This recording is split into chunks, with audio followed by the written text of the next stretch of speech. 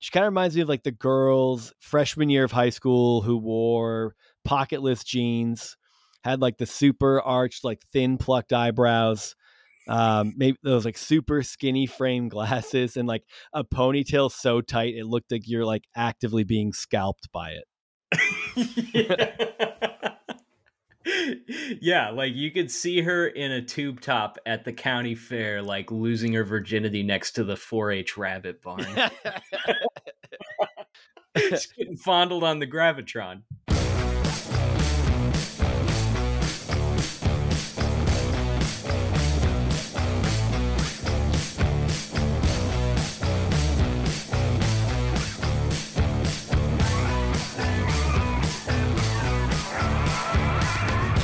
Everybody, we are back with another episode of Growing Up Christian. I'm Sam. I'm Casey. And last weekend, man, I had the best. I texted you about it a little bit, but we'll get into a bit here. I had the best weekend I've had in an exceptionally long time. So a few weeks ago, I talked about going out to like the Manchester show and hanging out with Andy Prince afterwards, and that was so cool. Like, I think what's super fun, and we've said it maybe in private, or this is what I'll say to people that I'm friends with when they ask how things are going or whatever. But it's like, I mean, I think the coolest thing about doing this is like, or what's been one of the cooler things is making these connections with people and then actually getting to see them in real life and just kind of shoot the shit and have a good night. Hobnobbing with the muckety mucks. Yeah. And Andy was the first person like from the show that I actually had spent real time with, and that was sick. But just this past weekend, Jesse, my buddy Jesse, and I, your former roommate, friend of the show, he's joined us a couple of times. We went to Vermont to go check out Amy Miller. She was playing in former guest Amy Miller, comedian. She was playing in Burlington, Vermont. I went to Burlington a couple months ago with Jesse and a couple of his friends, and it was a great time. Burlington's sick. It's like the super college town, but not in like a hokey, like not in that like get me out of here. It's a college town kind of thing. Did you guys do like an escape room and a tipsy pottery class or something? No, we just like it, dude. I'll get into Old West photo in a second. It's I mean, what do you do when you're in your 30s? You just mostly go to different places to grab a drink, and then you eat when you're hungry at random ass places. But it's a great city. I mean, walking around it during the day, I'm like, this is sick. It's the most stark shift I've ever seen at night. It goes from like just chill college town, everyone's out, seemingly friendly, just a good all around vibe to, dude, as soon as it got dark, entire streets just filled with homeless people. And it was like the biggest bummer. It fucking bummed us out. We're like, I don't even want to walk down here to look for food down this way, because it's just like a block of homeless people sleeping on the sidewalk. And you hate those. And that's exactly, I hate them. So that's what I was going to say. Like, we were talking about, you're like, oh, what'd you do? Did you do an escape room? No, it's just like, you go around and you just like pay homeless people to do the 1 chip challenge and shit like that, like the good stuff. Hey, I'll give you $20 to spit in that guy's mouth. But why can't Greg Abbott just like come down the street with like an enormous leaf vacuum type thing and just suck them up? Suck them up. Florida, dude. We're in Vermont, so it's like they're not there yet.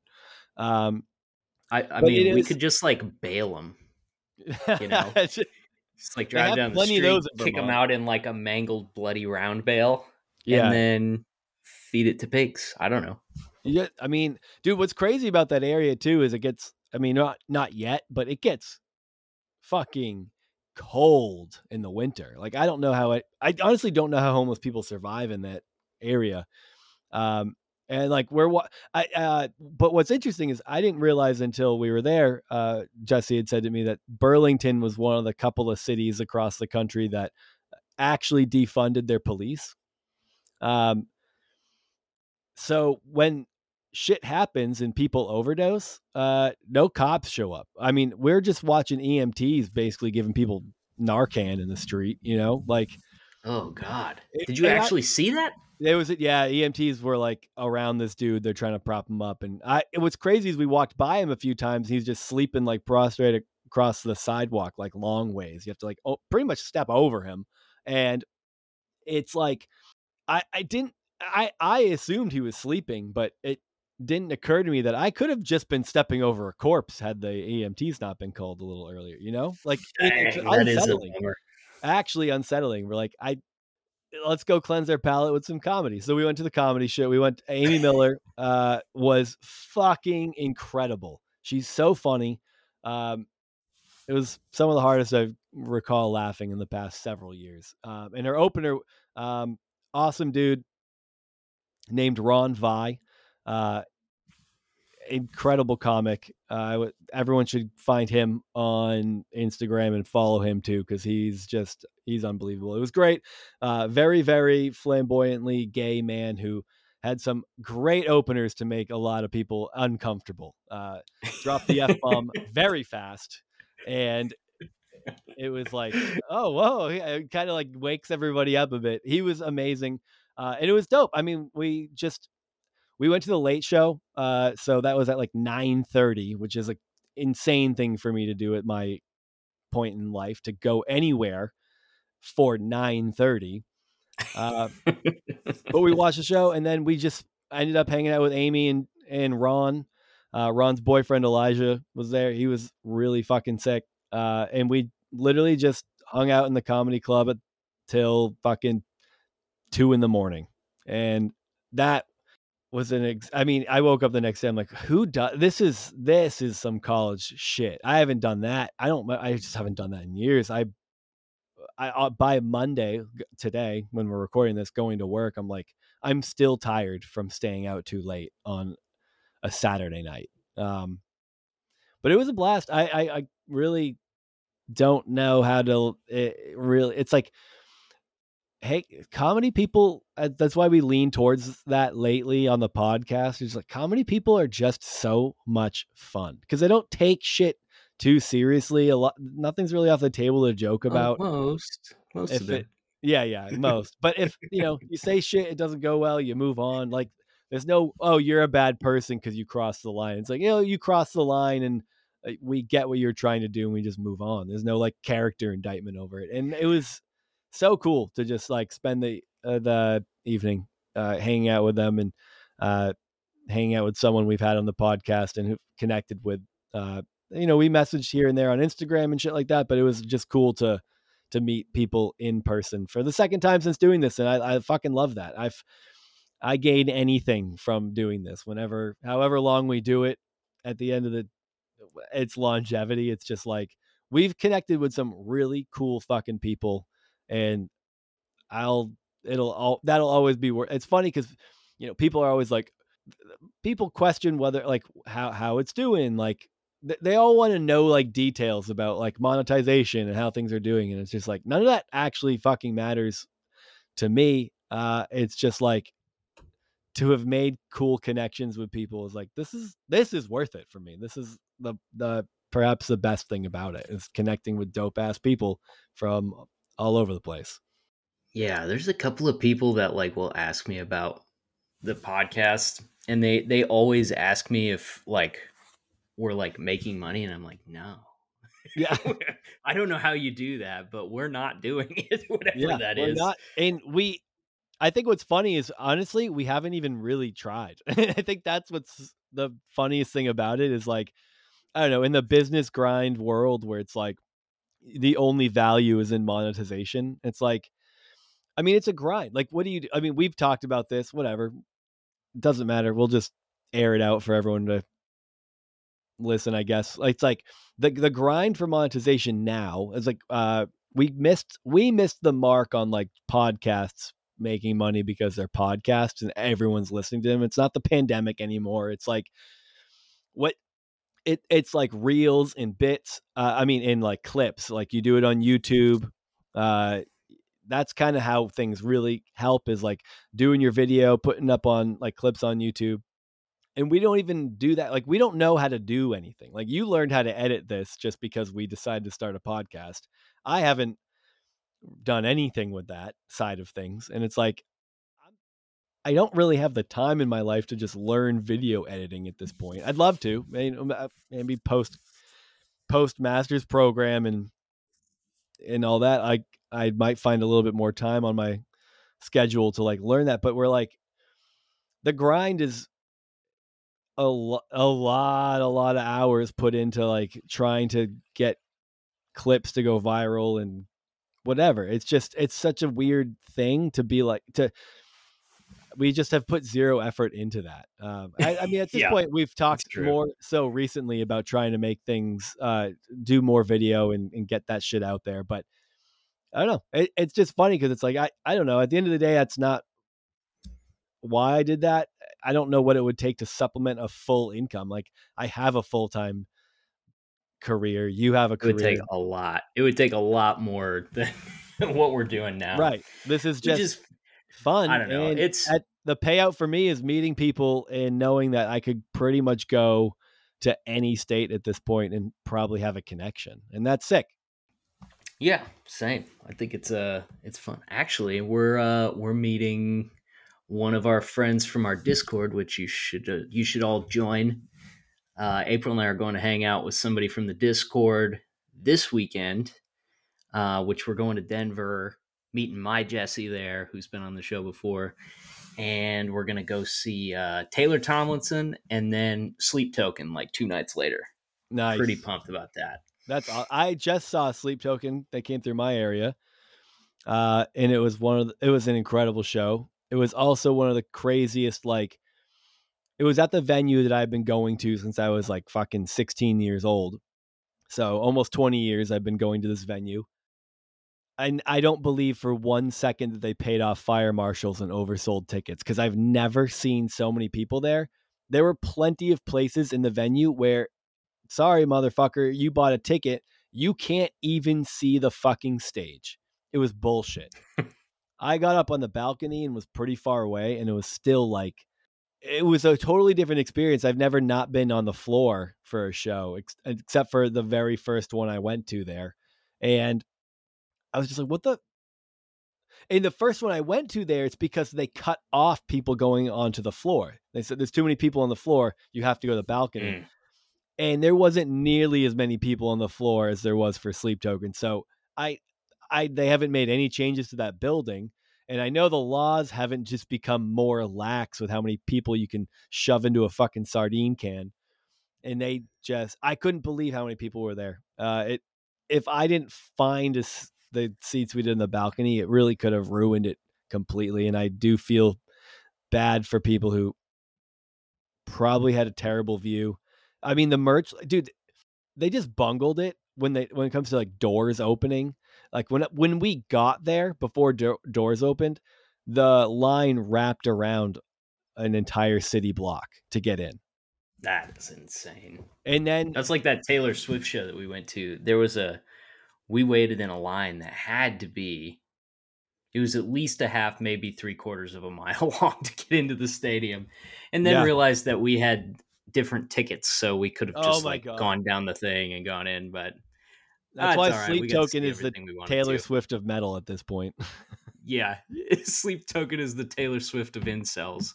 Yeah, dude. And some of the people, there was too many. I drove by the line. I'm like, oh god, these are the people I get to spend the night. It's like spend the evening with. They're just like got all the makeup on. They dress like they're in the fucking band and shit. You're like, this is not. I feel like uncomfortable here, but I will say, everyone's in line.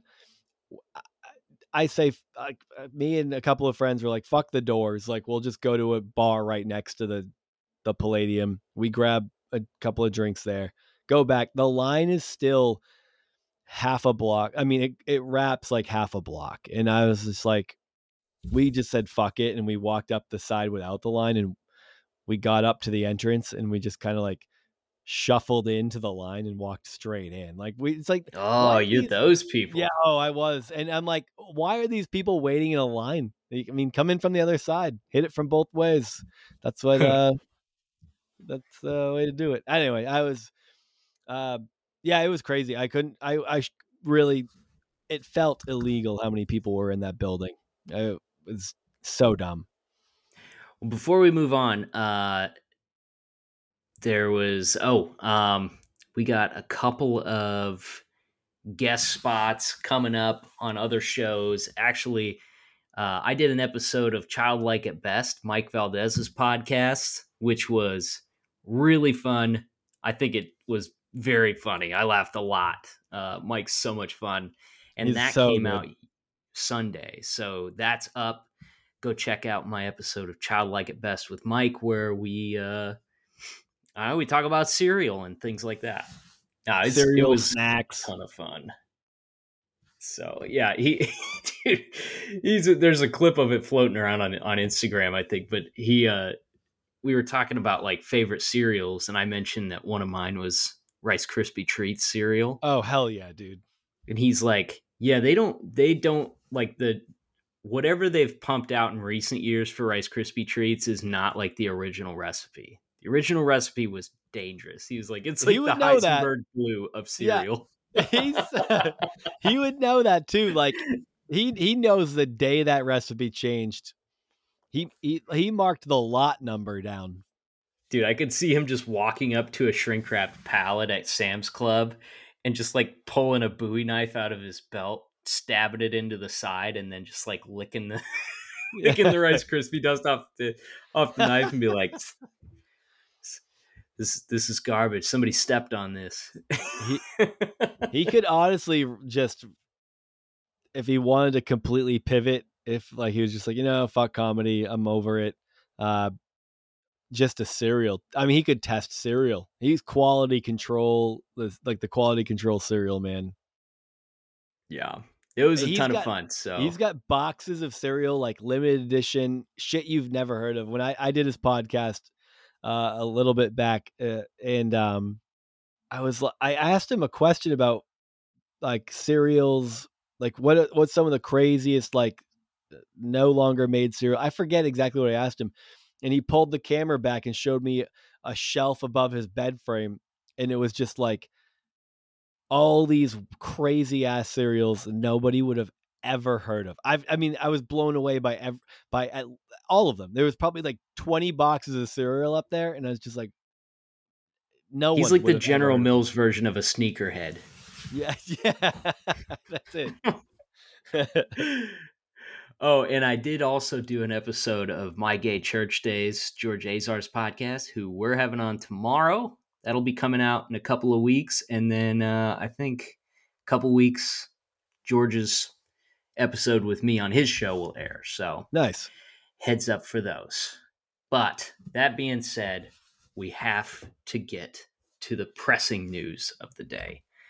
We've been so giddy to talk about this. It's been my favorite news story of the past few days, because it gets like any good news story. Like the original version is good, but it's like wine, dude. It just gets better with time. Every 6 hours, there's an additional detail layered on that makes you go, what? Yeah. So Loren Boebert got kicked out of a live production of Beetlejuice, which I guess is like it's like a Broadway play, right? Yeah. Musical, song and Broadway? dance. I don't know if she was in New York. Sort of thing. No. She was in Denver. Okay. And so she was seeing it there. And if you don't know who Loren Boebert is, she's the state representative from the Big Buck Hunter loading screen. Colorado's 3rd district. She is, God, it's hard to describe Loren Boebert. Like, if she wasn't a senator, like I could have seen her. You remember in like 2003, like we were in high school, you go into Blockbuster and there was always some like straight to video National Lampoon movie there that you'd never heard of. And there was always like a bimbo on the cover, like barely clad. It was like Van Wilder 4 or something like that. Yeah. Van Wilder 4 escaped to Mexico or something. And Loren Boebert to be on the front, like covered in milk or something like that. Yeah, with like a super tight like cami on only. And she has the same vibes as like a woman who is like a teacher and would fuck one of her students. She does. Yeah. Yeah. And she's an ultra conservative firebrand, like basically is just like a sound clip machine. She's kind of like if the Heritage Foundation opened like a Coyote Ugly style bar, she would be the one of the bar matrons that does the Macarena really like robotically on the bar. She has like this. I mean, she's got a white trash vibe for sure. I mean, she kind of grew up that way. No disrespect to our friends out there who just didn't graduate high school and got their GEDs, but like, you're probably not actively working in United States government. So like she didn't graduate. She got her GED and then immediately, like not too long later, just started working. It's like in government.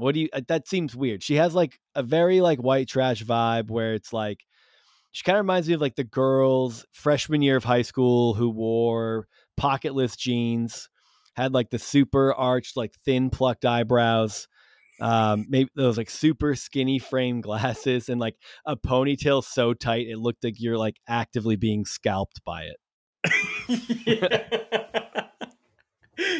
Yeah, like you could see her in a tube top at the county fair, like losing her virginity next to the 4-H rabbit barn. She's getting fondled on the Gravitron. Just a huge fan. Oh fuck! I just forgot. What's the general? What's the vehicle? The general. The General Lee. Yeah, General Lee. What am I doing? What's the show? Fuck me. Forget it. Joke's dead. I lost it, so it's no good anymore. Yeah, the Dukes of Hazzard. Dukes of Hazzard. She's definitely a Dukes of Hazzard person who just like fucked the people in the back of the General Lee. Yeah, she's the Duke of Hammered. Just a drunken trailer park sleazebag. We defend. She's definitely got that like slut who fights vibe to her. Yeah, like discount Ronda Rousey. Like you could definitely see her and another woman doubled over with fistfuls of hair in each other's hands, just screeching and doing that like from the side roundhouse punch. Yeah, like just into each other's bodies and shoulders, like Skanko Roman wrestling. Yeah, in a mud pit with bikinis.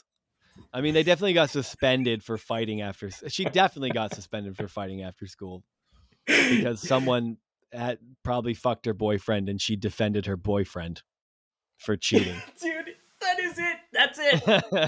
That is the vibe. Well, we talked about her before. That on. Yeah, because she defended her husband who took out his pecker at her like rootin' tootin' is shooting this bar in Rifle, Colorado, in front of a 16 or a 17-year-old girl. And her literally took out his Johnson and showed an underage girl. And Loren Boebert like stood up for him and basically like slut shamed the child for some reason, like for no apparent reason, but just like, she wanted it. Right. Even though she's relentlessly like fighting against quote unquote groomers. Yeah, exactly. Yeah, she's like on a crusade against like whatever, quote unquote, LGBTQ plus people, but continually in like inappropriate sexual situations, her and her immediate circle over and over again. And brings that's basically us to this happened. New clip. Yeah. So I think it was over the weekend, Loren Boebert and her mystery man, who we'll get into in a second, got kicked out of a production of Beetlejuice in Denver at the Buell Theater. And it started out. So like the first thing that came out was like Loren Boebert gets kicked out for causing a disturbance at the Beetle Theater. And there was like some security cam stills, but not much. I mean, there wasn't a whole lot. You could tell that she was like Karen arguing with the usher and stuff. Then it came out that she was vaping. She's like sitting right next to a pregnant woman and she's vaping. The woman asked her to stop. She wouldn't stop. She was combative. Sounds like she was drunk. She immediately denies that she was vaping and acts appalled that anybody would accuse her of that. Then security cam footage gets leaked of her vaping. Like, I mean, seriously, just on camera vaping, which she claims she doesn't remember, blah, blah, blah. Claims she was never combative with this lady. The whole, like, I don't remember. This is like the most middle school scenario possible where you're just like, I wasn't vaping. And you're like, we have video evidence. You're like, it's a conspiracy. I wasn't doing, like, that's why her entire life revolves around things that just like, you just, anytime there's actual evidence against what you say, you're like, well, that's a conspiracy. That was doctored. I mean, I definitely wouldn't have done something like that. It's 100%. And then she like gets mad at you. She's like, I wasn't doing it. And this video evidence is gaslighting me. I'm being gaslit right now. And that's the problem with liberals these days. And then she just goes on these weird tirades. It's like no one, the world isn't actually, even though they should be out to get you, like they're not. They hate you. They wish you were dead. But like, you just bring all this shit on yourself. Yeah, 100%. I mean, just continually like trying to dodge the effect of her, like the facts around what she actually did in any given situation. Yeah, but it gets better than vaping. Yeah, so she gets caught. Like, it's clear that she was vaping next to this lady, and people go after her for that. And then, and this is all on like a very short timeline that these little pieces keep popping up. But then the bombshell drops. That's the real conspiracy, right? The real conspiracy is them like, we'll just release one clip and then like we'll release another one like in 72 hours, and they just do it in piecemeal just to keep the story going. It's probably true, but it makes it so much fun. It really like makes it exciting to be a part of stuff like this. I'm fine with that. You know, when it's like a terrorist attack or something, just give me let's smoke the whole pack. Yeah. So then video comes out closer up and show it. And like, you could see in the videos beforehand of her like leaving the premises and stuff that she's in like a really like, you know, small, tight-fitting dress. She's got like a lot of cleavage sticking out of her dress. Like, she came straight from the wet seal. And let's be real, she doesn't look bad. Like, okay, I'm a little apprehensive to say this, but I haven't not made the joke that she's like a hate fuck. You know what I mean? Like, I'll just go with it. I'll go with it.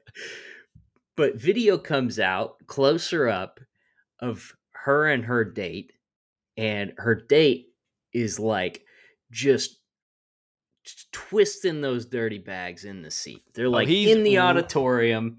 He's going to town on them. Like, he's ripping her tits off. He's trying to get the last bit of toothpaste out of the tube. He's digging in there. It's like, I don't know if you guys, if maybe our listeners who live near the beach, this might be a beach person joke, but when you bring your umbrella to the beach, now they have like these giant screws that you screw into the sand that you then put your umbrella into, and then you can twist it so that way the umbrella doesn't get taken away by the wind and float away. And I've screwed in many of those, and it's an absolute workout. And as I'm just watching the video, all I can think about is someone just trying to dig one of those into the sand by just twisting it over and over again. And it barely goes anywhere. It's super slow. Yeah, he probably like elbowed the person in front of him trying to get some leverage. And then you can see foot on the chair in front of him. The brace. And then you can see Boebert. She's like looking down at his handiwork, and she reaches her arm between his legs and is obviously just like groping his dong through his pants. Yeah, she went straight for the over the pants handy. Yeah, OTPHJ. Yeah, it's just getting that friction going. And it's not like it doesn't look particularly dark. And this is like I mean, my understanding is this is an all ages production. There's all different types of people in this place. They're sitting on the end of a row, clearly visible, and just like going to town on each other. It's wild. This is why Pee Wee Herman was done so dirty, because Boebert's going to walk away from this like pretty much scot-free, and Pee Wee suffered the consequences of like rubbing his dick just a little bit in a porn theater, which is the most reasonable place to touch your dick. And it is. And Boebert just started chafing a dick at a production of Beetlejuice, and she still gets to be like, what's the repercussion? What's the repercussion for her? Nothing. A momentary embarrassment. Pee-wee's problem is that he cultivated an audience of children that eventually outgrew him, versus Loren, who cultivated an audience of like half-wit boomer doofuses that just hang on her every word. Yeah, they vote for her simply because they just wish she was grabbing their dicks. They're like, well, maybe if I vote for her, she'll touch my dick someday. Yeah. She's the Hooters waitress with a 1911 on her shoulder. Yeah, that's it, dude. It's literally the Hooters. It's like, I'm going to flirt with this person because I think I might get lucky tonight. And you're like, no, you're just going to tip them really well and walk away sad. Yeah, you could literally see like some 60-year-old dudes like ambling up to the bar, like sweatily hoisting themselves up onto a stool, and then she comes down to like take their order, and they're like, "Uh-oh, here comes trouble." Yeah, and that's like, oh, it's on. That's the start of the romantic jousting that is their dialogue for the night. You suffer a couple of ass smacks and you walk away with a couple of $100 bills in your pocket. Yeah. A couple hundo lighter and really bad indigestion. So she gets asked to leave. The ushers come down. It's clear in the video that she's kind of like arguing back and forth with them. Some people that were there, ushers and guests and things like that, said that she threatened to call. There was a do you know who I am was thrown around. Oh, dude, that is so good. Do you know who I am is the cuntiest thing you can actually say. It is. If you have to ask, then no. Nobody cares who you are. You're not important. And if they do, what you did is so fucking stupid that they don't actually care enough. Like, and that question, has that question ever got anybody anywhere? Only the juggernaut. They go, do you know who I am? And they're like, no, tell me. And they're like, she's like, I'm Loren Boebert, a United States representative. And they're like, oh, my bad. It was never shifting in a different direction, because you can't jerk off your boyfriend and get your tits molested in a theater. I'm Loren Boebert, 2A activist and Bass Pro Shop calendar model. Yeah. So she and her date, they storm out of the place hand in hand, flipping birds and stuff like that. At one point, somebody said that she claimed she was on like the board for the theater or something like that, claimed that she was going to report the ushers to the mayor. Like, she's clearly like drunk or something and just throwing things out there, just making a scene. She's at the, it's the exact same as it would be if she was like at the DMV with her grandbaby in tow, arguing because she didn't take a number when she sat down. Absolutely. Even worse than the DMV, I could see her just losing her shit at the deli for not taking the number when she should have. Like the DMV, everybody understands being angry there, but she's just waiting to get half a pound of Black Forest ham. And it's like, she absolutely tries to light that place on fire. Now, her date, part of what's happened is her date was like kind of a mystery. Nobody knew who it was. And she's divorced. People figured she got divorced then I think from the guy that still in the middle. Yeah, she's still in the middle of a divorce from the sex offender who took his dong out in front of a teenager. Gotcha. So she has good Christian values. I see. Exactly. Yeah. She's waiting for marriage. Yeah. Oh, wait. Hang on. You're not a Christian! Boy, I miss my cue. I'll do better. Good enough. I just needed that in my life. So, on the topic of her date, here's a clip from a report that I read. A report from The Advocate, the LGBTQ plus news outlet, noted that the man who accompanied her to Beetlejuice was a Democrat named Quinn Gallagher, who is the proprietor of a bar that has hosted LGBTQ plus events and drag performances, which have often been targets of the political right. Apparently, this guy's incredible. family... I didn't know that. I did not know. Oh my God, dude, that makes everything so much better. That she truly has no principles. Oh, 100%. And it's so the bar is in Aspen, Colorado, which is it's kind of like a wealthy ski town. It's called Hoochcraft Cocktail Bar, and he owns it with somebody named Pat Flanagan since last year. So one of the things listed in the article was that like his bar is being flooded with bad reviews after this episode, which they always do that. Like it's always like you read these articles and you're kind of like sympathetic to where the person writing it is coming from, and then slowly you're like, okay, so we're blowing this out of proportion a little bit here. But I did find some Yelp reviews for his bar. Do you want to hear them? Yeah. I mean, who wouldn't?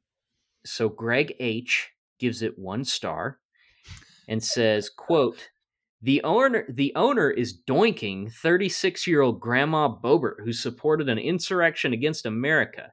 It gets quite loud if she is there. She usually yells and screams, threatens to call the mayor, snorts horse paste at the bar. It's quite embarrassing. Order the impeachment margarita. It comes with actual evidence. And then he posted a picture of her in her dress with an arrow pointed at her boobs. Greg sucks. Hell of a review. I kind of hate Greg.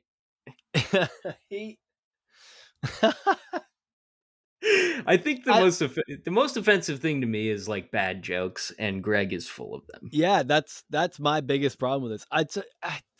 It is funny because the guy who owns a bar as a Democrat, like, again, Boebert is the worst. It's hard to imagine a less principled person. So if he's into her and things are happening between them, I imagine he's not particularly principled either. It's interesting to think about what These that relationship. People are frauds. It's hard to imagine what any of their conversations could actually be, I guess, because it's like, I'm a Democrat and I believe in X, Y, and Z, and we all know what Boebert publicly stands for, but if they can get along in their private life, for her being an extremist, like, look, I know couples where one person is more of a conservative and the other person's more of a Democrat, and they just don't. Sometimes they argue about politics, but they just don't really get into it. And they align on a lot more than you might think. But it's just like, it's hard to imagine Boebert being in something like that because her public persona is so abrasively conservative. You mean it's almost like a Twitter conservative and a Twitter liberal don't actually believe in any of the stuff that they're talking about past like posting about it? Which is what it feels like based on what we've learned so far, which isn't hard to believe to some degree, but it makes it more frustrating that, like, despite all this information, people will still vote for Boebert because she's a quote unquote true conservative who aligns with their good Christian values.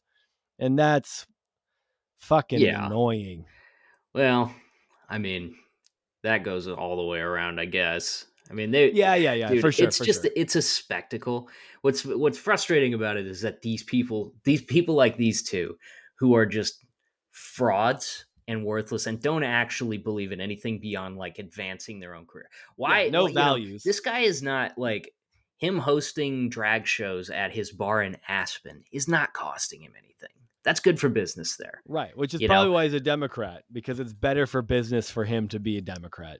All the visiting millionaires, they get to go have like a raucous naughty night on the town at the drag show, and then also act like they're somehow standing up for queer rights by doing so. Right. It's like, yes, you're great. Everybody loves all of you guys. You're doing great. Same with like having a bar in Rifle, Colorado, where you can tote like an old Colt single action on your hip and act like you're standing up for the Second Amendment. Like, go screw yourself. So ridiculous. Not to how to make money on this. I really want to. Not to like take a quick rabbit hole, and for the sake of time, I won't shift us too hard, but the idea of, oh shit, I totally got sidetracked by that. I got to make money on this. I totally want to. You love it so much. It really ruined my brain. I had a whole thought, and now I don't have to suffer a rabbit trail. I don't even remember what you said right before that. That cleared out my existing like memory. What do you want to hear? Some more reviews? Maybe that'll help. Let's just go with the reviews. Food C gives it 1 star. He says, or they say, planning an insurrection? They have a private room and host Loren B, pictured with like basically they made like boobs emojis on display. Also, they have drag show nights, which are off the hook. Their specialty dish is hamburgers and kofif. Let's go, Brandon. What? God, that sucks. What? I don't even understand that joke. Oh, it's just like remembering Trump made spelling errors a couple of times. That's like the pinnacle of internet comedy at one point. Okay. Kofif. You remember that? Oh, I remember Kofefi is what I always heard. Kofefi. So that's what messed me up. Handburgers, did you say? Hamburgers. You must have spelled it wrong at some point. Look, honestly, as a guy who spells everything wrong in text, that's the one thing I won't hold Trump accountable for. Yeah, if you're going to extend an olive branch in any direction, it's going to be that. I'm actually, because I've never had to consider it before posting things for public consumption, I'm starting to question whether or not I have dyslexia, because I'll post something and I'll reread it at least a dozen times. I'm like, all right, yeah, everything checks out. No, we look good. Reread it again. All right. No, I'm all set. I didn't fuck this one up. I post it, and immediately, within 15 seconds, my buddy Jesse, who I was talking about earlier, responds to my stories and goes, "You spelled that wrong, you fucking idiot." It's just like, I can't. He's the eye in the sky. I can't do it. I legitimately think there's a chance that I might have. There's got to be something called like internet dyslexia at the very least, where it's like, I can write, but maybe not, because I rely heavily as a guy who's currently working towards his master's. I think I would fail out of my program if it wasn't for spell check. I just type away and then go back and I have the amount of red squigglies, the amount of like, did you need to say the word the twice? It's like the, like, I don't pick up on any of it. And I do legitimately question whether or not I have at least a mild form. I don't know if it's delineated by mild or extreme, but I can't, no matter how many times I proofread, I fucking spell all my shit wrong and I get called out. Every paragraph is like a Where's Waldo for you. Yeah. And it used to hit me a little bit more. Like, I used to be like, oh, I feel so dumb. And now it's just, look, if you understood the point that I was trying to get across, then I don't want to hear about my spelling errors anymore. You get it, cool. Then just move on with your life. You'll forget about it shortly. True. If it's not coming from a place of love, then it's not welcome. Exactly. So yeah, they get ejected from the thing.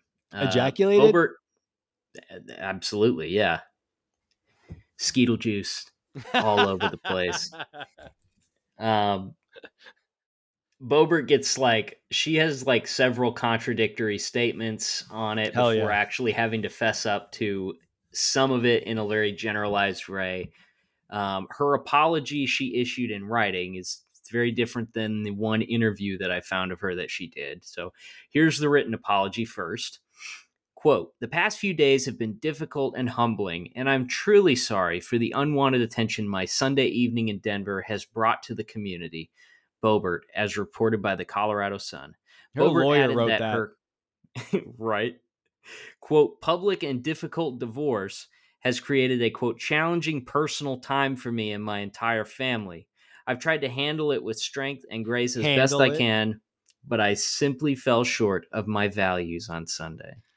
Oh my God, dude. Divorce is complicated. I can't stop jerking people off. That's how I get through it.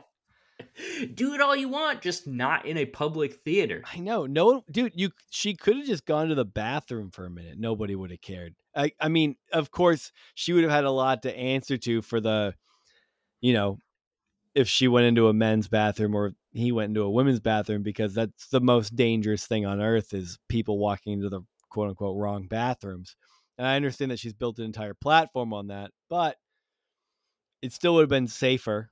At least there's no cameras in those bathrooms yet until she has her way. How much you want to bet that she went to the concession stand and paid for a rum bucket with sweaty money from under her bra?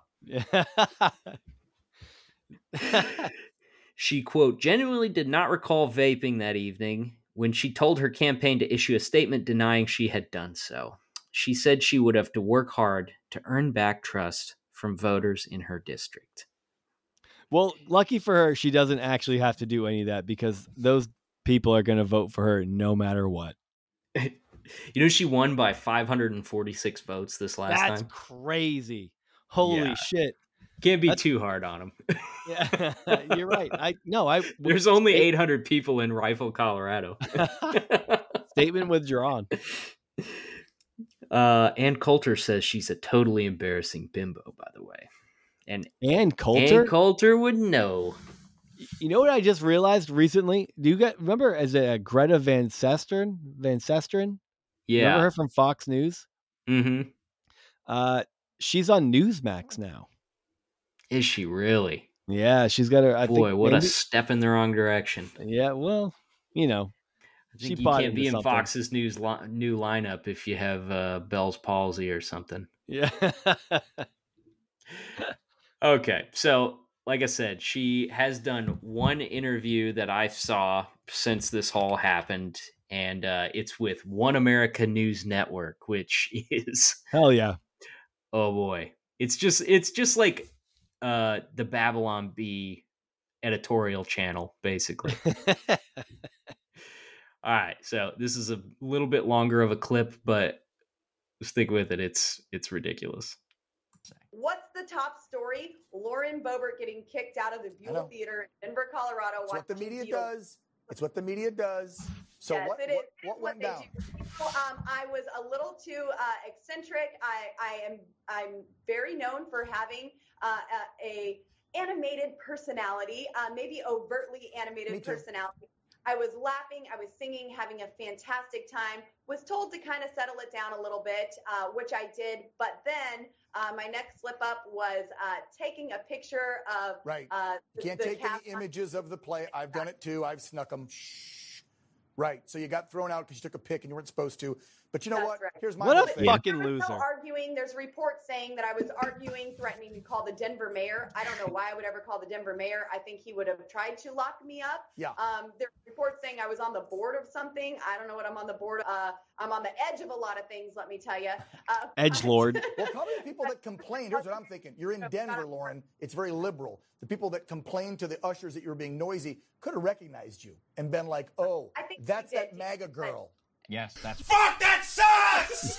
Holy shit, he sucks so bad!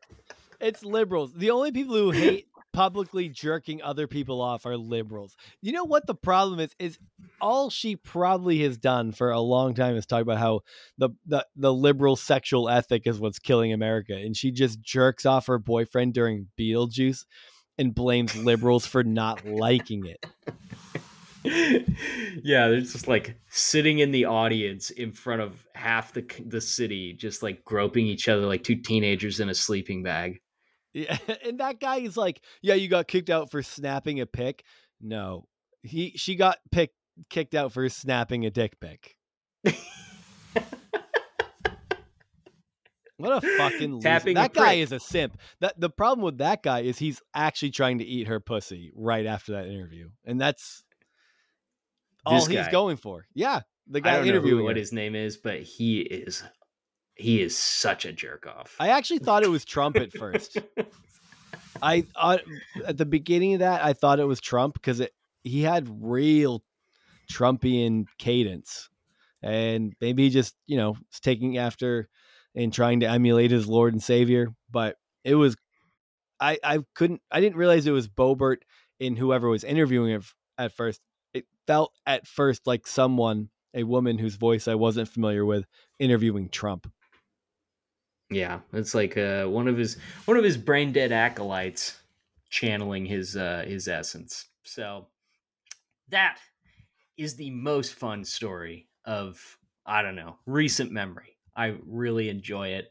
I know nothing's going to happen as a result, but at least there's like some conservatives being like, I don't think that she has like tons of friends in the like broader Republic, like the mainstream old guard Republican base doesn't like her. Yeah, that could be true. She doesn't present well. She's obnoxious. I could see a lot of the older crowd but also the older crowd doesn't like anyone under the age of 40. Also, I didn't know she was 36. She's our fucking age, dude. Yeah. I know. Think about how little we've accomplished. I know. I'm like, why aren't we running for election at this point? Jesus Christ. Oh my God. Yeah. Well, so that was exciting. Now, Sam has a story for us. I certainly do. We've been rolling through the Apocrypha, and I had been entirely unfamiliar with the Apocrypha. Other than that one time I read a tiny passage out of the Book of Wisdom after my grandfather died for his funeral when I was, 14, maybe. That was my first experience with the Apocrypha, and I was like, Mom, why are these books in the Bible? Isn't that not the Bible? Like, it just seemed, I didn't get it. And I remember thinking not too long ago, I'm like, it's insane to me that the Apocrypha wasn't included in the Protestant Bible. Like the Catholics included it. Like, when you shift away from this idea that the Bible is like the way that it was handed to us as Protestants is the infallible word of God and all that stuff. It's like, all it's doing is providing context and giving a window in the way that people thought about God and how that progressed and evolved over the years. And after the past several episodes of us going over the Apocrypha, I'm honestly kind of on Team Protestant at this point. A lot of it is dumb. It's just wild. So we went over like Bell and the Dragon, or it's like a Daniel and the not Daniel. Yeah, Daniel. Daniel. He fights a crocodile or something. Yeah, Daniel in the Dragon's Den was the story. But the Apocrypha has like a good few books that revolve around the lore of Daniel. And for some reason, there's a whole bunch trying to like puff him up. So for the first time in my life, I read the book of Susanna. Now, I get why Protestants left it out. They're like, yeah, Esther. One woman is enough to name a book of the Bible after.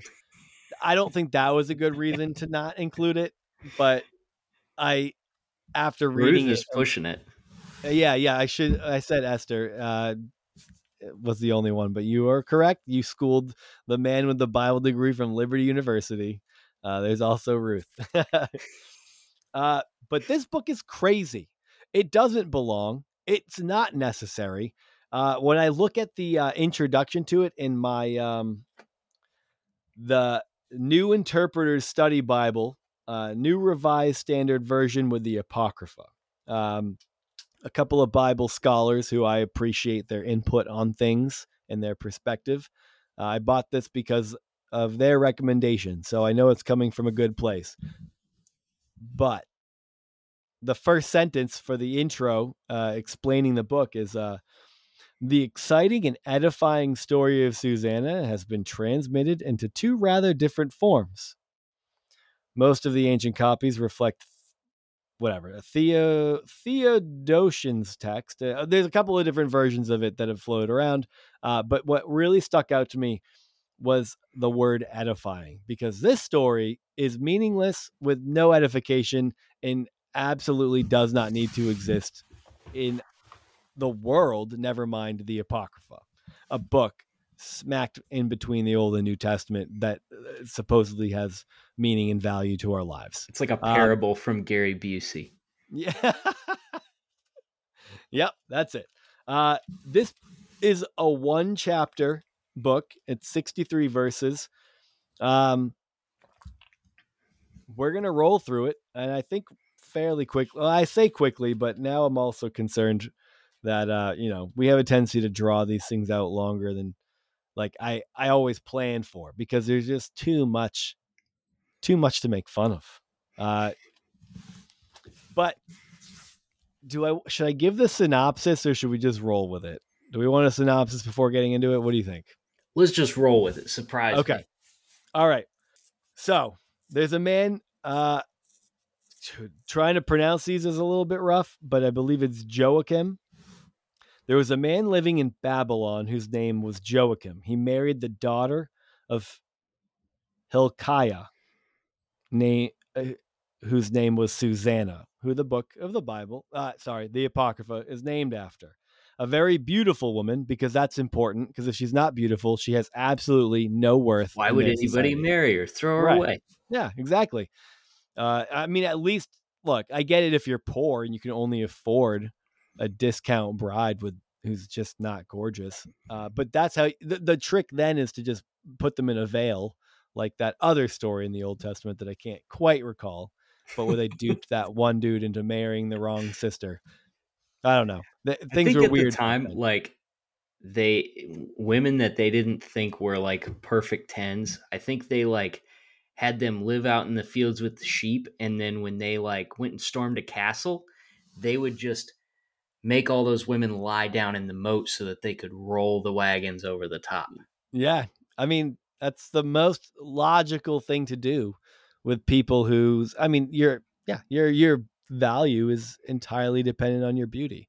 And look, I think the funniest part about it is men have this idea that even if they're 2, that they deserve a 10. And I think that's hilarious, because back in patriarchal days, they were just like, just kill the ugly ones. And it's like, but sir, you're hideous. What do you think you're going to do? And they're like, oh, I'll just take whatever one I want. Dude, it always makes me think of that Family Guy clip where I think like Lois had gained some weight and Peter's like hassling her over it. He keeps like saying that she's fat, and she's like, Peter, you're fat. And he's like, Lois, fat men aren't fat, only fat women are fat. Or something to that effect. Which is a biblical view. Yeah, and a great joke. I don't love Family Guy's hit or miss for me. Yeah, I don't love it, honestly. That's a societally good joke. All right, so Susanna's beautiful. Her parents were righteous because what her parents do is a reflection on her, so that matters.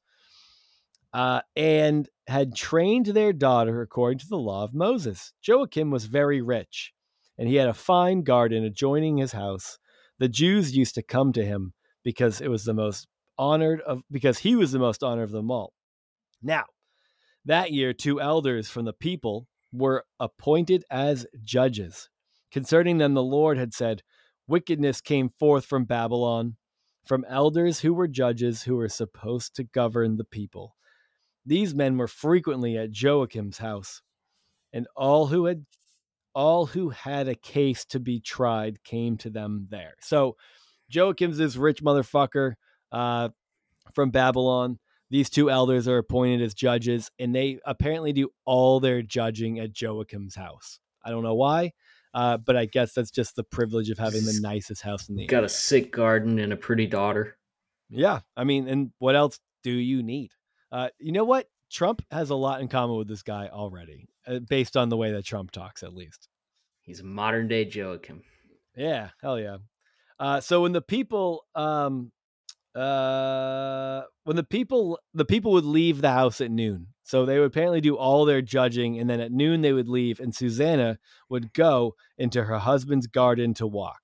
Every day, the 2 elders used to see her going in and walking about, and they began to lust for her.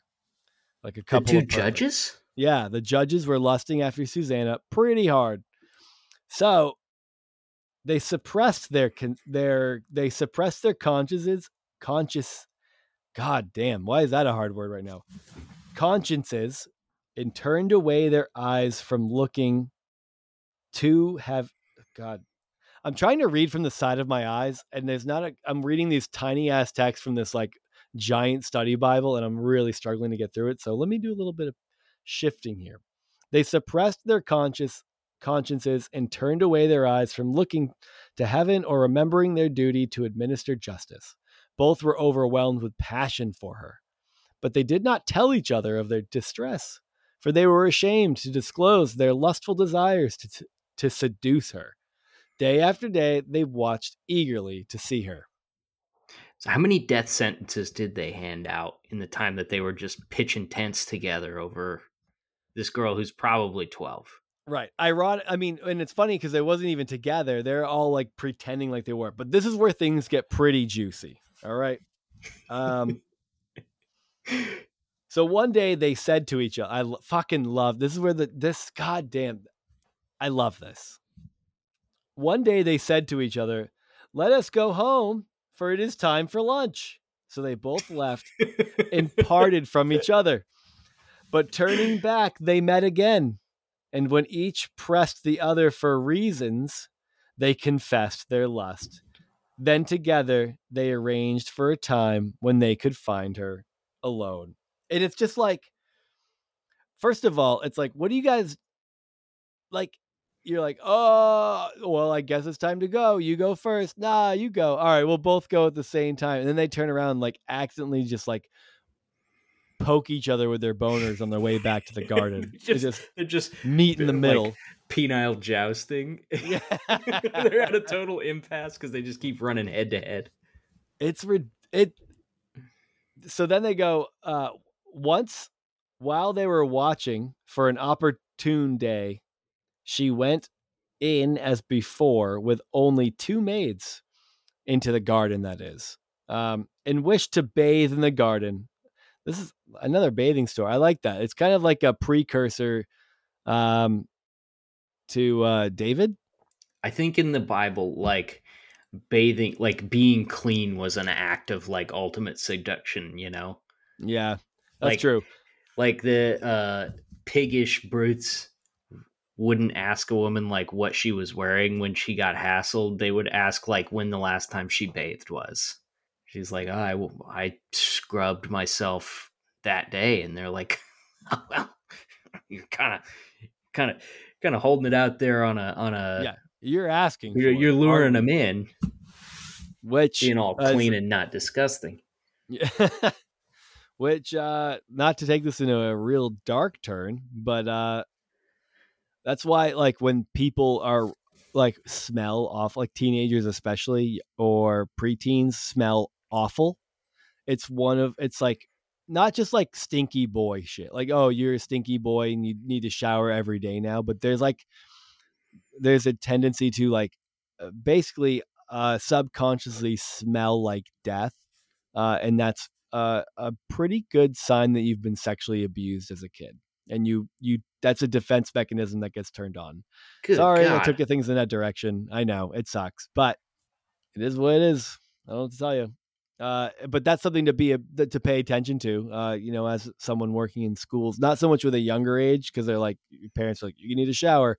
But when they're like basically 12, 13, 14, 15, it's like, if they smell rancid constantly, it's like, that's a giant red flag that you need to report something. It's fucked up. Boy. Anyway, well, I'll you're just welcome for that information away for a rainy day. Yeah, you're welcome. All right, so now they're watching her. They're trying to watch her bathe. She goes in. It was a really hot day, so she's like, I gotta get in that water. Well, no one was there except the two elders who had hidden themselves and were watching her, which I just picture them just like, they both like, really, they meet up. They like, oh, it's time to go home. They come back and they're like, what are you doing here? And they're like, I don't want to tell you. And like, we'll say it on the count of 3. 1, 2, 3. We want to rape her. And then they put on ghillie suits and they just hide. It's insane. Oh my God. I've been watching a lot of The Crocodile Hunter. Okay. And like a lot of times, like a predatory fish or lizard will have either like the end of their tail or maybe like their tongue is pink and it kind of looks like a worm. So they'll disguise themselves in some foliage and they'll wiggle their little lure. And then when a bait animal comes in and bites it, then they attack. Which anglerfish would say, whack! That's crikey. How he talks. He would have to yell at it. They wiggle, wiggle, wiggle. They wiggle it around and then whack! Well, this woman's maids are around and they don't notice the dudes in the ghillie suits hiding in the bushes. And she goes, please get me a bunch of oil and shit to rub all over my body. And they leave. So then, when the maids had gone out, the two elders got up and they ran to her. And they said, look, the garden doors are shut. Apparently the maids shut the garden doors behind them. And this means something shortly because it makes the story even worse. It's like, I believe a lot of stories in the Bible are actually like narratively well written when you take into cultural contexts and things like that. Sure. I'm skeptical of this one, and I would need to hear actual historical scholar convince me otherwise at this point, because after they said the garden doors are shut, not a terrifying thing to say to somebody who's in a bathtub, and no one can see us, we are burning with desire for you. So give us your consent and lie with us. A lot of confusion around how consent works here, apparently. Are they naked at this point? Not yet. But they're both pitching massive tents in their loincloths. If you refuse, we will testify against you that a young man was with you, and this was why you sent your maids away. So Susanna groaned and said, I am completely trapped, for I do this. It will mean death for me. If I do not, I cannot escape your hands. I choose not to do it. I will fall into your hands rather than sin in the sight of the Lord. Which, this one's a little weird too, because it's like kind of weird to take their word for it. They're like, look, give us your consent to have sex with you.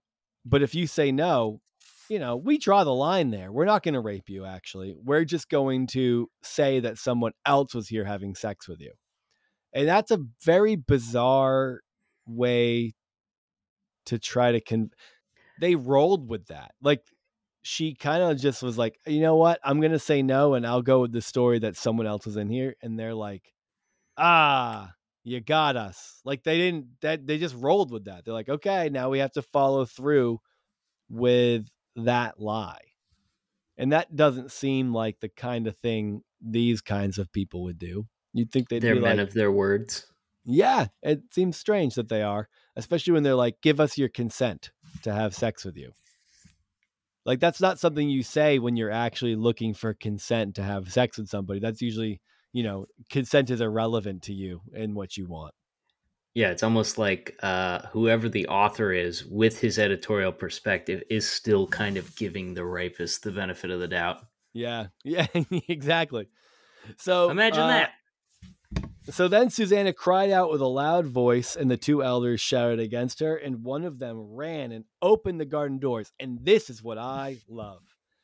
The maids closed the doors behind them.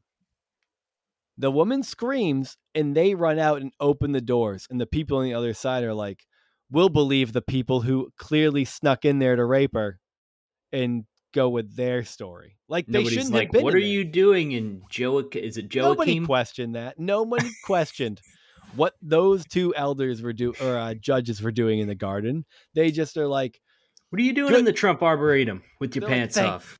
They're like, thank God you were there, completely naked, fully erect, with your dick in your hands to stop that man from having sex with her.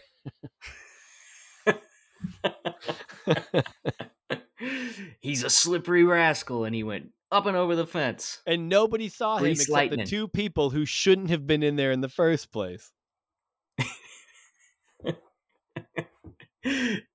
So, and when the elders told their story, the servants felt very much ashamed, for nothing like this had ever happened with Susanna before. So, like, the servants who left to get the oil were like, we feel bad that we left and you tried to have sex with a man, despite your upstanding character in the premise that you've been raised in the ways of the Lord and in the law of Moses. It's been predicated that you're an upstanding citizen who loves the Lord. But the one time that two men who shouldn't have been in a place with you alone where they weren't welcome accused you of sleeping with a man who's nowhere to be found. Yeah, where is this guy? They go, wow, it's so shameful that Susanna would have done something like that. Incredible. So the next day, when the people gathered at the house of her husband, Joachim, the two elders came from their wicked plot to have Susanna put to death. And that is also pretty incredible. They're like, if we can't have sex with you, you're dead. Yeah, you just you kill those you can't have sex with. And when all these cool American politicians like Loren Boebert are like, we need to get back to good Christian values. We need to get back to biblical values. This is what they're thinking. Like, honestly, Boebert could have been killed for what she did. And I think it's hard to say that these values are all bad when you think about it in that context. Like, maybe somebody happens to catch Susanna in BB club attire, or being having her knobs twisted by some random guy, and he escapes, of course, but she gets punished, right? Look, for her wickedness. At this point, you take what you can get. Yeah, the guy should obviously suffer the consequences, but at the very least, can we just pass a law that says that if you give a dude an over-the-pants handy at a Beetlejuice show while smoking a vape and getting your tits twisted, you're not allowed to be a representative? I think that's fair. You gotta go live in the leper colony? Just draw the line there. If we could draw the line at least there, we'd be that much closer to being a better country. All right, so they're trying to put her to death.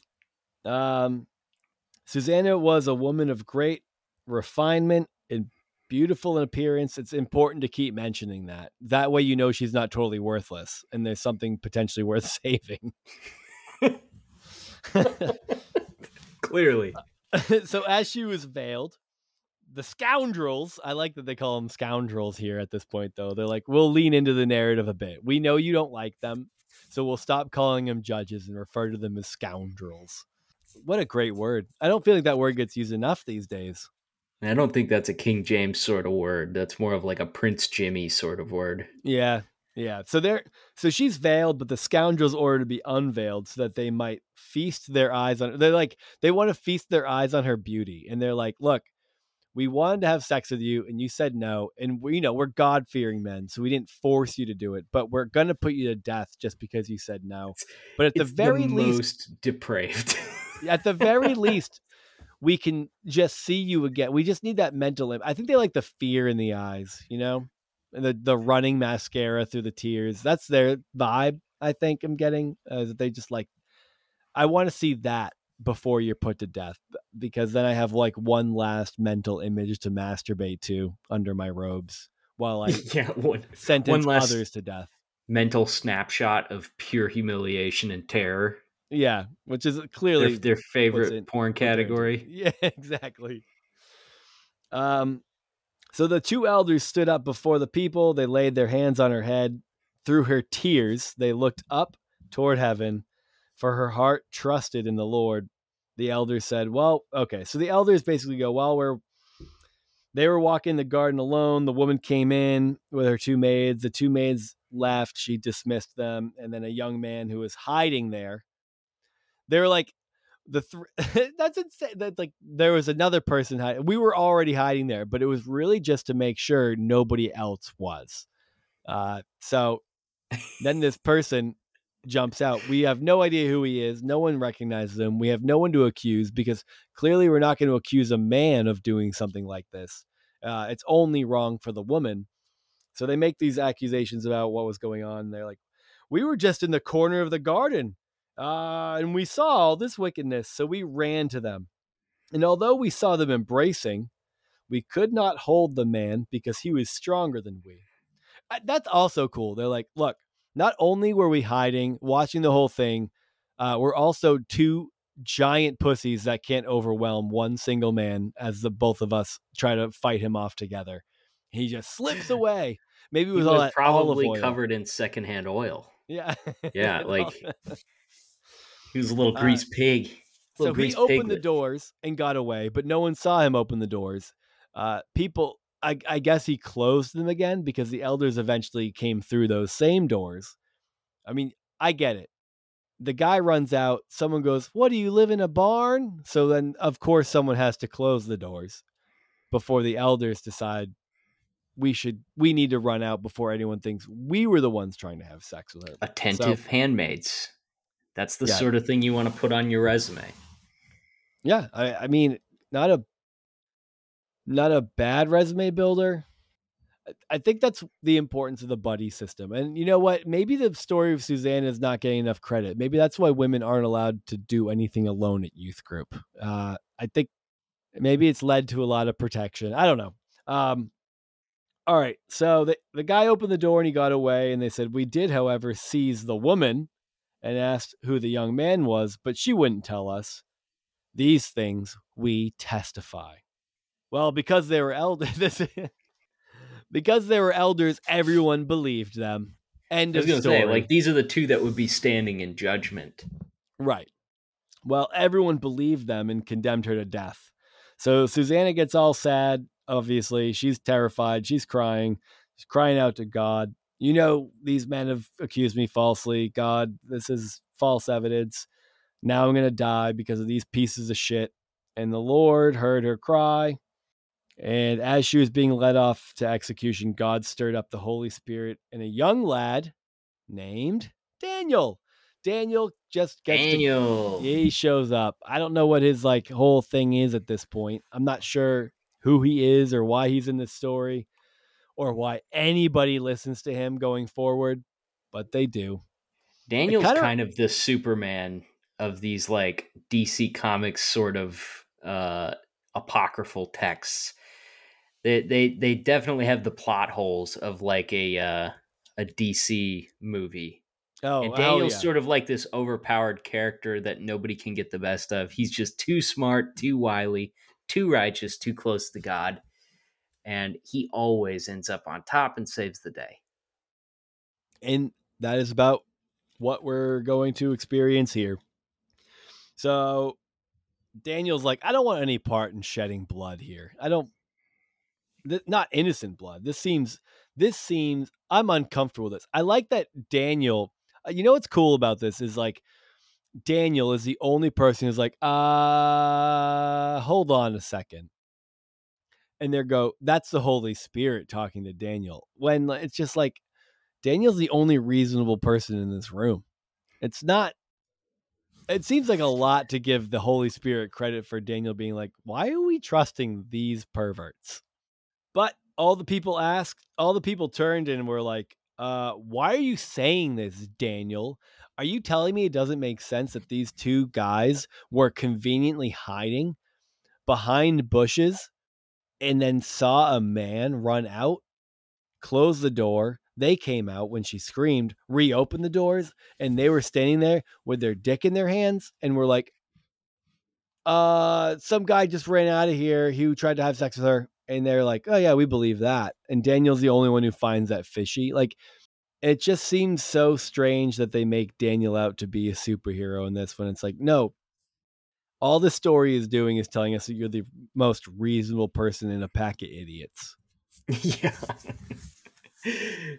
The Holy Spirit gifted him with logic enough to like call morons out on their nonsense. Yeah.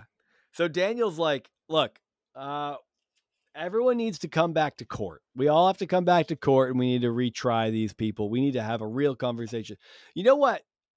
Maybe this is where cross-examination was invented, because nobody asked these men questions.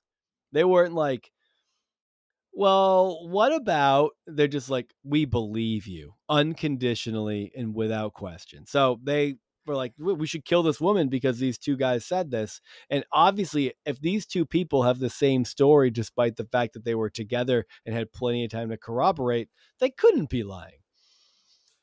Daniel sees through that.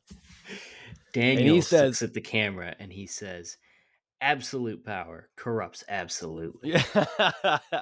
Well, Daniel separates these two men. He goes, I'm going to question them individually. This is like what I'm pretty sure I saw this in a noir style episode of Rugrats about who stole a bottle. We'll just separate the twins. We'll separate Phil and Lil and ask them questions about what happened independently of each other and see what happens. And they figure out exactly what happened, because God is Stu Pickles in this example, right? Yeah. All right. So he's kind of cross-examined them, but individually. We'll skip over some stuff here. He pronounces a bunch of like injustice amongst them. He's like, you guys seem like pieces of shit. I condemn you. No one buys your bullshit. At least they shouldn't. I don't, because you're scum. And he says, now, when you really saw this woman, tell me this.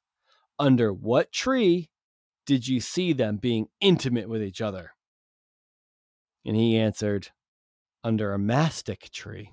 I don't know what a mastic tree is. Do you? No, but I'm going to look it up. That seems like a pretty special tree. And Daniel goes, very well. This lie has cost you your head, for the angel of God has received the sentence from God. It will immediately cut you in two. Hell yeah. Super brutal. Well, that was before he even talked to the other guy. So Daniel, let's be honest, got a little bit ahead of himself. He had no idea yet that they weren't going to have the same story. So then he puts him to the side. He grabs the other judge and he says, you offspring of Canaan and not of Judah. Well, it's already kind of racist, dude. Daniel's getting a little bit in the weeds here with his accusations about lineage. I'm not sure where that's coming from, but he says, beauty has begilded you, and your lust has perverted your heart. This is how you have been treating the daughters of Israel, and they were intimate with you through fear. Oh, he thinks they actually fucked. That's interesting.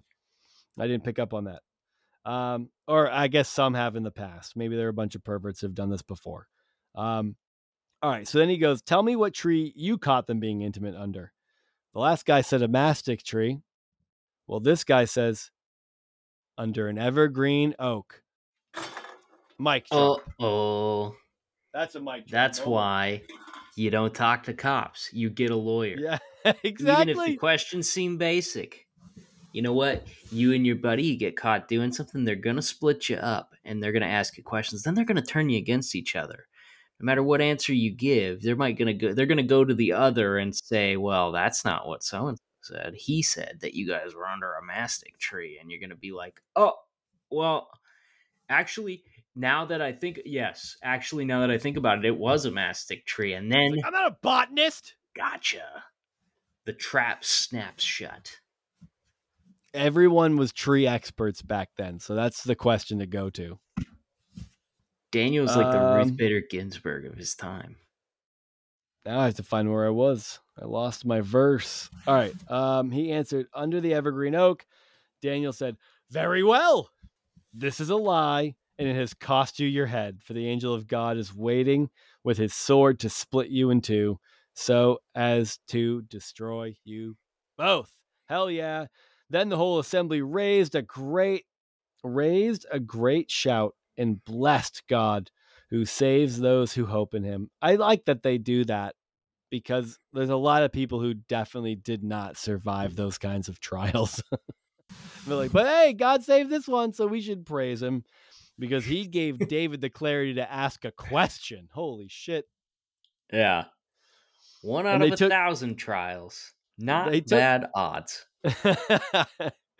They took action against the two elders because of their own mouths. Daniel had convicted them of bearing false witness. That's one of the 10 commandments, not to do that. Wow. They did to them as they had wickedly planned to do to their neighbor, acting in accordance with the law of Moses. They put them to death. Thus, innocent blood was spared that day. Praise God.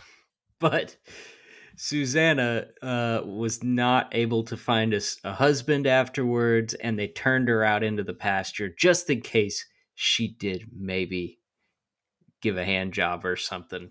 In the off chance that she did touch a dangus. You're on to something, because verse 63 goes, oh, no. Hilkiah and his wife praised God for their daughter Susanna, and so did her husband Joachim and all their relatives, because she was found innocent of a shameful deed. But also, they were a little concerned that she may have seen a little bit of other male peen, and they decided to put her to death anyway. Wait, what? No, that's not how it ends. It says... I was going to say, you had me for a second. And from that day onward, Daniel had great reputation amongst the people, and therefore got a whole book about him.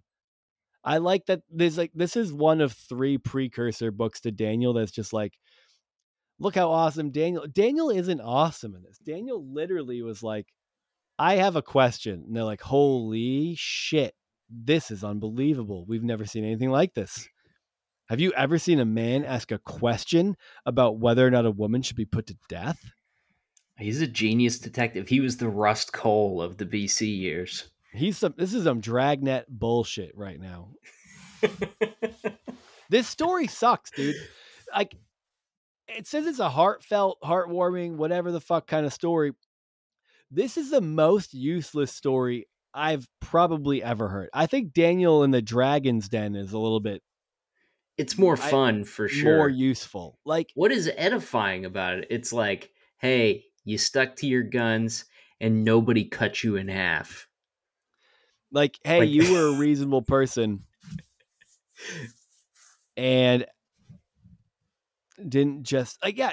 I mean, all it is he was reasonable. It's like, and everyone was like, holy shit, this man's a god. It's like, he's just a reasonable guy who was like, wait, can you tell me your story again? Because I'm there's some red flags here. Like, why are you guys in there? Why can't we find the man? Why couldn't you have, like, why don't you recognize who the man was? Why weren't 2 men able to overpower another man? Like, there's only just one exit. Questions. There's only one exit, and this man left out of that exit and no one saw him, but we all saw you guys be like, we just saw a man leave. It's a terribly poorly narrated. It doesn't make sense. And for some reason they were like, you know what? I don't think Daniel comes off the way he was intended to in the book of Daniel. And we want to really like drive the point home that this guy is great. So we should leave this in. And the Protestants were like, no, dude, this book sucks. And the Catholics were like, you suck. We're keeping it. And that was it. I mean, that's probably the end of the conversation. It means nothing. It adds nothing to Daniel. I don't read the book of Daniel and go, you know, this book didn't really have the same punch that it did until I realized that he saved Susanna. It's like the Old Testament is the X-Men and Daniel is Wolverine. For some reason, he gets 4 movies. Well, to be fair, the X-Men got more than they should have.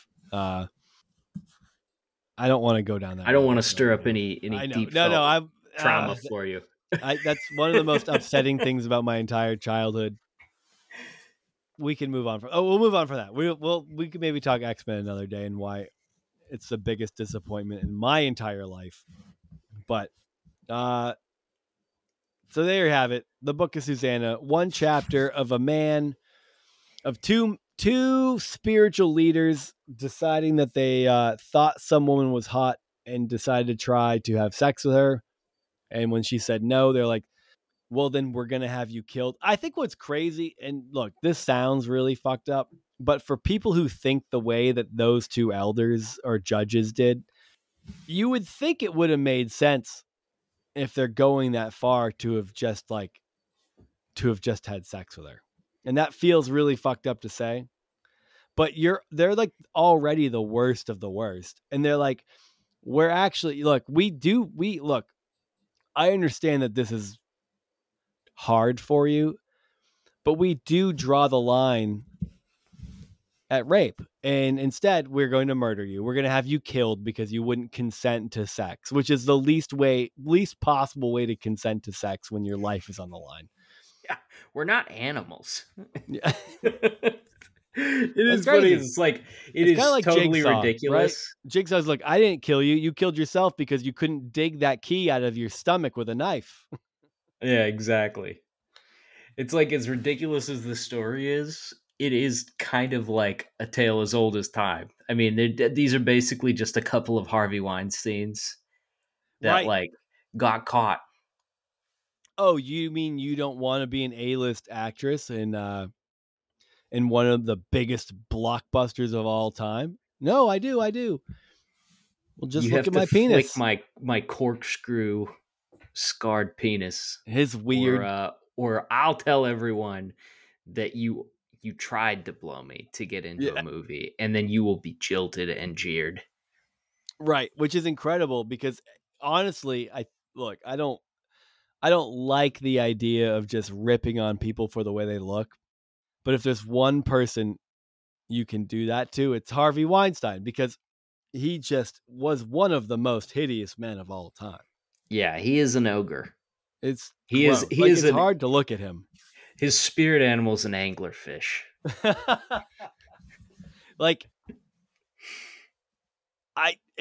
He wiggled his lure, which was just basically like a little casting slip that hung out of his pocket, and then clamp.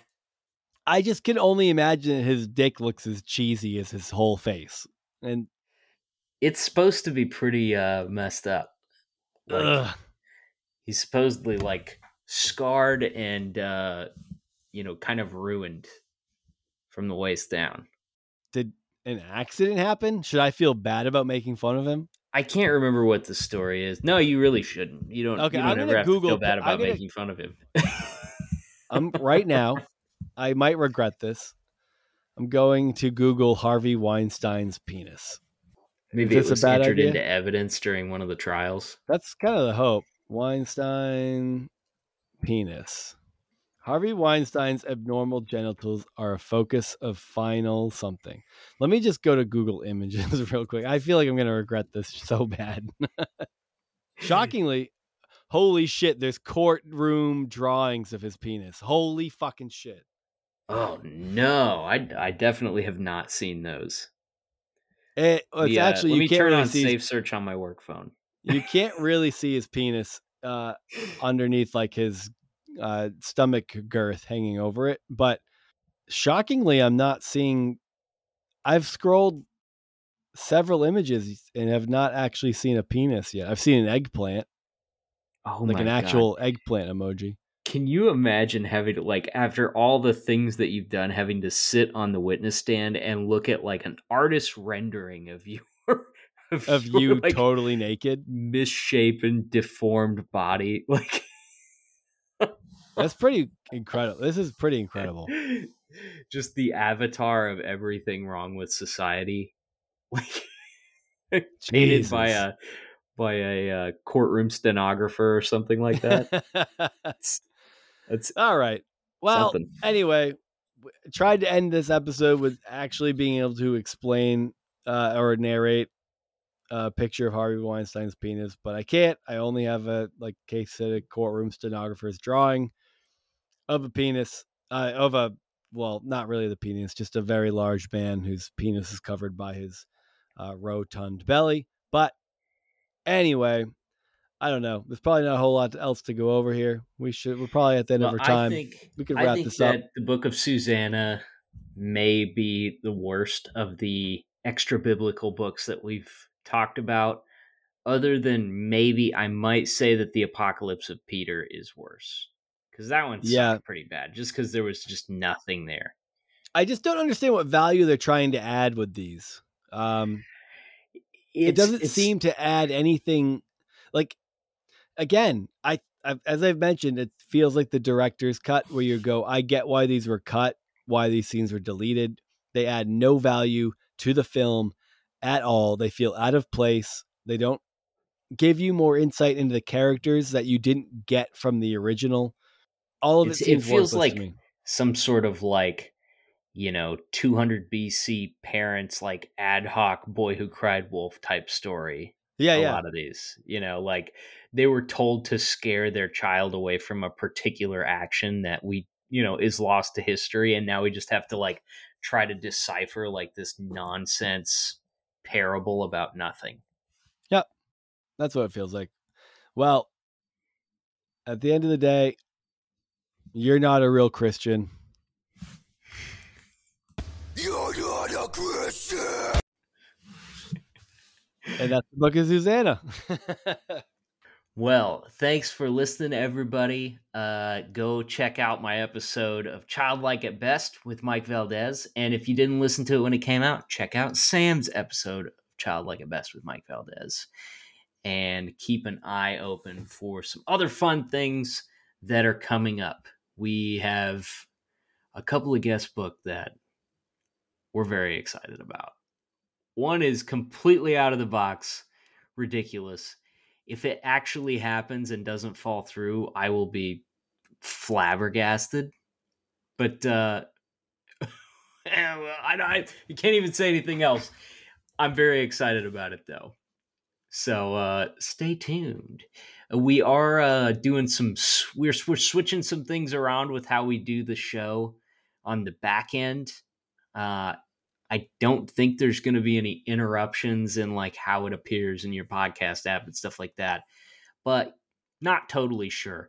Our intent is to start doing video for at least some of the episodes here in the near future. So yeah, I will not promise that that's going to happen, but we're trying. We're trying to upgrade. We're trying to do shit. We're trying to really I guess finally put in the effort you need to try to expand this to something more. Yeah.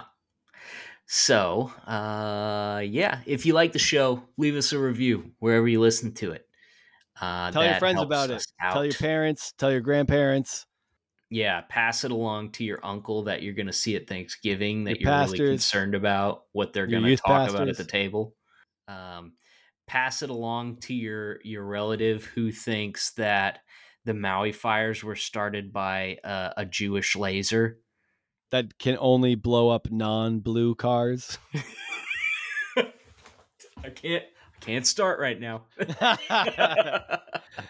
And join our Discord. We got cool friends in there, and I'm excited to meet some of those people this weekend. So very pumped about that. Thank you for listening, and we will see you next time.